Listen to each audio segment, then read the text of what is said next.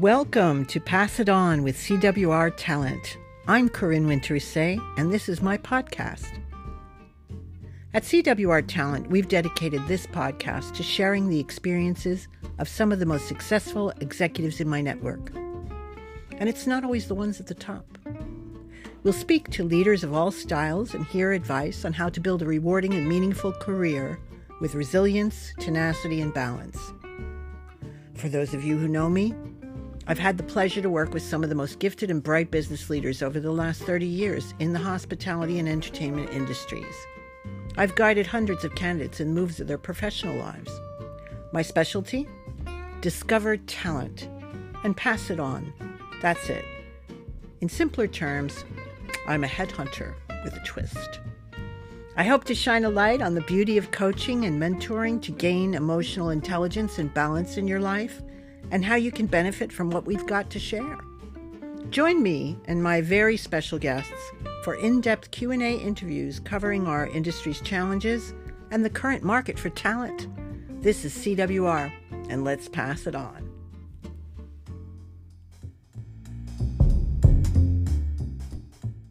Welcome back, listeners. I'm Corinne Wintersay, and on today's episode, I'd like to first thank all of you who've taken your time to give our pods a listen, a like, and a share to your network.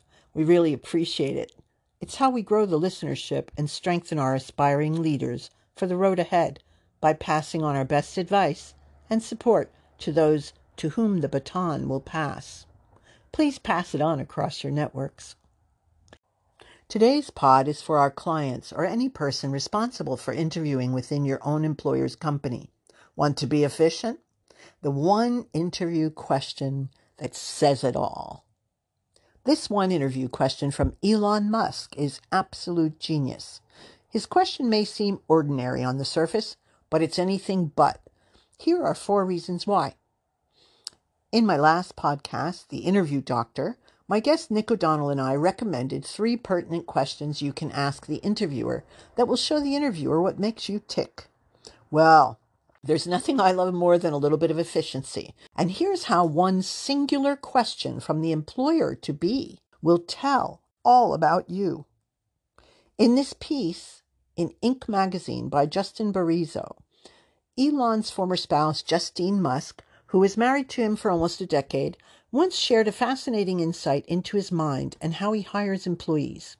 When Elon and I would travel and we had to fill out forms at customs that wanted to know your occupation, Elon never wrote down CEO or king of the world, relates Justine.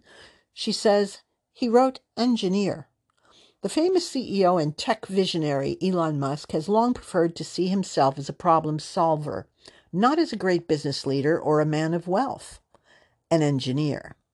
As such, Musk's companies attract like minds. It's why some of the most intelligent and capable people in the world compete for positions at Tesla and SpaceX. They want a crack at solving what they see as the world's most challenging problems.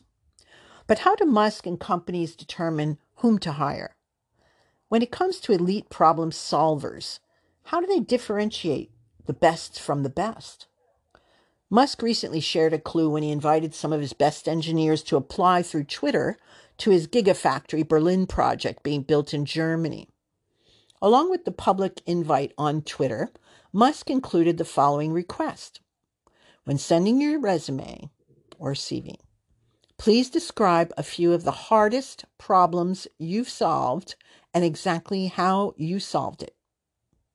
On the surface, this inquiry may seem simple to a popular interview question used by countless companies around the world, but 4 subtle differences set it apart, increasing its value by leaps and bounds. Let's break it down.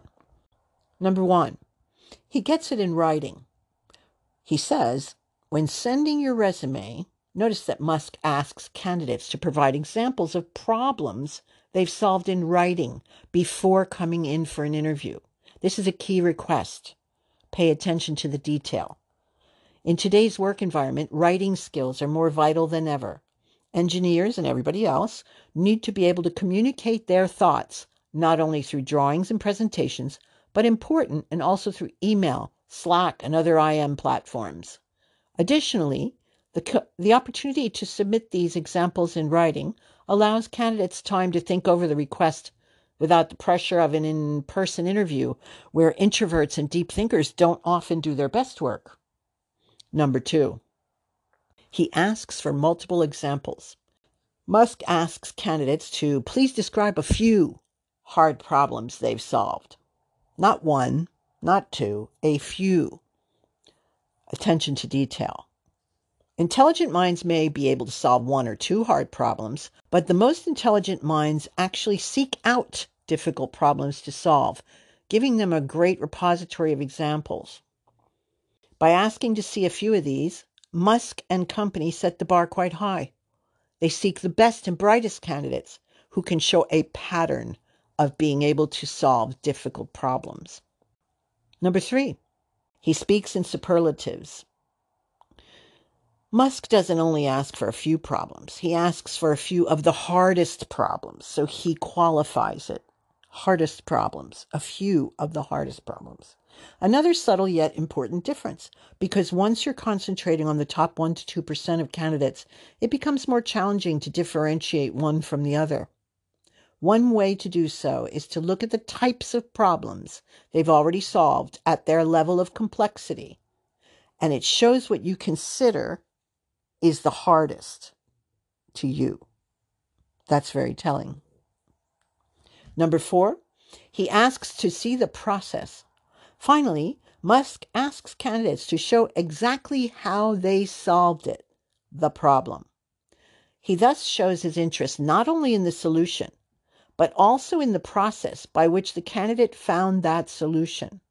In other words, Musk and Tesla want to see how the potential employee thinks, what makes them tick. Many top companies use a similar technique. Tech companies ask candidates to produce coding solutions live during the interview sometimes. Management consultancies ask potential hirees not only to provide a solution to a case situation live, but also to walk the interviewer through their process. Elon's technique is even better, because while there's value in seeing candidates solve problems under pressure, all of the problems used on these interviews have already been identified and solved by countless previous interviewees. In contrast, by asking for applicants to present examples of the hardest problems they've solved and the processes they've used to solve them, Tesla gets insight into multiple areas of interest, including the candidates. Motivation, their ability to identify unique underlying problems and root causes and communicate them clearly. Their reasons for focusing on specific areas of those problems. And it shows their individual strengths, weaknesses, and tendencies. With this technique, you can analyze how applicants' problem-solving methods could be applied to similar problems the company is dealing with at the moment. Not to mention if the candidate lacks the attention to detail to even read and retain what is being asked and delivers something you didn't ask for. It tells something about the candidate, too. This is our first tell when we ask for certain information to be considered for an opportunity, and you send something lacking those items. It doesn't help you. So if you're responsible for key hiring decisions, and take a page out of Elon Musk's playbook, don't just ask candidates to provide examples of problems they've solved. Make sure to get it in writing in advance. Ask for multiple examples. Speak in superlatives, the hardest, the most profitable, the most difficult. Ask to see the process. Only consider the candidates who can follow instructions, and it'll keep you out of court in the long run. Following these steps will help you find the best of the best and put your company in a position to solve the most complex problems. Now, interesting as it is to get all these fantastic, well-written case studies, the most important thing is to be able to understand a good answer when you hear one. I'd like to bring in Nick O'Donnell again to share with us his thoughts on how to keep your ear open for really good answers. Welcome back, Nick. What's your technique from the employer perspective? Hey, Corinne, how are you doing? It's good to be back with you again. Yeah, I mean, it's very interesting to get an insight into how the mind of Elon works. And I think that you've gone into super detail on why that seemingly simple question is so revealing of people. It comes back to some quite basic things for me. You know, they've got a problem that is a particular shape, and they're hoping that you're the person that's going to fix it for them. They will use techniques to eliminate large numbers of people. I remember hearing in the 70s and 80s, Procter and Gamble used to put on these very formidable interviews, and one of the first things was they would hand out a form to everybody who would write their name, address, telephone number, etc. on it, and then at the very bottom of the form, it was written, "Please do not write on this form." And that was one little mechanism they used to, you know, if you're interviewing 3,000 people for 10 jobs, you need to get rid of a lot of people early, you know. So there's things that you do to make sure that they're fishing in a densely populated pond of seemingly suitable candidates. So how do you pick the best out of that? Well, the word specific, I mentioned it the first time around, that changes everything. You know, the notion of expertise around figures, numbers, P&Ls is one thing, but specific details of what you did and how you did it and what was the impact and what was the result, those are the things that set people apart. So you need to be attuned to what to listen out for when people are talking about specific examples of any of the areas that are required to be suitable for the job that they're applying for. And that means knowing exactly the shape of the problem, knowing exactly what is required of the successful candidate, making a list of things that you want to hear them talk about, and ask specific questions about the areas that you're looking for. I liken it sometimes to someone being taught how to speak French, and they can ask every question that they need, but they're not being taught how to understand French being spoken back to them. So they ask, "Where's the train station?" Someone tells them, they don't understand what they said. So it's the same in an interview. If you're going to ask a question, you need to know what kind of answer you want. And that is something that needs to be discussed well in advance. And particularly with the rest of the team, who are we looking for? What do they need to be like? What do they need to be good at, etc. And have a list on your notepad in front of you of the things you want to hear them say. What do you think of that? This is absolutely brilliant, because when he's talking about critical thinkers and he wants to know if they have a critical thinking path in their makeup and in their skill set. And so I quite like the idea of asking for it written in advance, that he can then, you know, study it and view it and understand how people tick. Because when you're put on the spot, just as, you know, he had understood, people that do not have extroversion, people that are introverted, people that need a different way to approach problems will much more appreciate a critical thinking case study to do in advance, and not have to spew it out on the spot at an interview in front of a panel where they might not do as well, but they might have the better answer. Yeah, it's very true.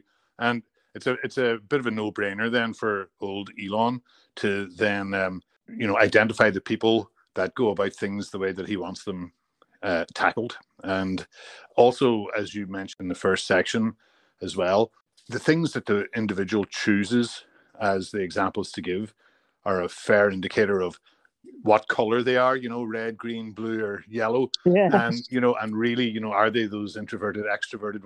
How do they think about things? You know, that again, it comes back to what we discussed in the previous conversation, Karine, is about the honesty of the person applying for the job. You know, if they try and bullshit their way into a blue job when they're very, very yellow, green, they're going to hate the job if they get it. And the chances are they won't get through the screening process with Elon Musk, but they might get through the screening process of someone who's less thorough in the way they go about looking for a new talent, you know? Right. No, definitely. It's a real interesting way of approaching it. And I thought this was a good way to turn it around, because we discussed in our last episode about what the candidate can do to position themselves with their three really great questions for the employer to be. Yeah. But here we're addressing the employer and if they can get more efficient about how they're going to select. Yeah. Well, I read a fantastic book on this subject a few years ago by an economist called Daniel Kahneman, called Thinking Fast and Slow. And he dedicates a whole chapter on how to design an excellent recruitment process. And he put it to great use in various government departments around the world, actually. And it was basically 6 questions that you are desperate to know the answer to that are relevant to the vacancy that you're trying to fill. And that's the kind of thing that employers need to be thinking about. What do we really want this person to be brilliant at? Let's find out who among this 500 people who've applied for the job have got all of the skills we need, and let's pick the best of them. Absolutely. No, I think it's a fine tool to use. One of the tools that I use in all of my more senior C-suite appointment work is to have that 5 question to the critical things that have to get done in the filling of that vacancy, and get them to do it in advance and in writing. It's a tool that's been around, but I guess on the employer side, they don't have the time. Recruitment doesn't seem to be something they want to dedicate a lot of time to. They seem to want to get through things fast. And, and thank God for that. That allows people like myself and others to have a business, and to help them speed along. However, it is true that if they're not having the time dedicated to the answers and to understand if they're really getting what they actually are looking for in the candidate, or if the candidate's just snowing them. Yeah. It's very, very true. I mean, all the most impressive people that I've worked with down through the years have always said recruitment is the most important thing you do every day. And when you've got that attitude, you really, it applies to so many things, because just when you think your team is as strong as it could possibly be, someone gets tempted by another opportunity, and you're back at that process of how do we fill that gap again. And, the selection process, listening for the good answers, listening for the buzzwords, listening for the little giveaways that people might offer up in the way that they answer questions or the way they prepare for the interview, that helps you really visualize the exact shape of the problem and the exact shape of the solution, and matching the two together becomes a whole lot easier. I believe that, Nick. And on that note, I'm going to thank you very much for joining me on a quick introduction on this part of it, and to tell our employers about the one interview question that says it all. Come back soon, and we'll really appreciate your time and expertise on Pass It On, and I hope you'll come back, Nick. Yeah, for sure, Corinne. Thanks very much. I hope you liked this brief little additional episode about interviews and how to get noticed in the rush of applicants. Pay attention and deliver what is asked for precisely. It shows respect for the person's time who is considering your application. We thank Justin Barizo for an insightful look into Elon Musk's hiring practice in Inc. magazine. He has a new book out called EQ Applied, shares fascinating research, some modern examples and personal stories that illustrate how emotional intelligence works in the real world.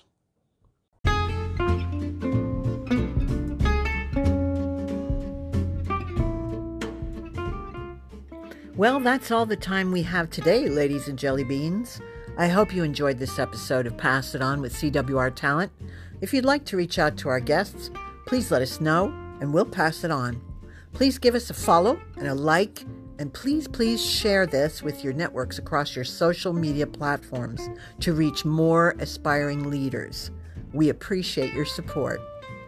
And also, we like to thank our sponsor, Nancy Sharp from the Cider House Studio, who provides our artwork for our pages.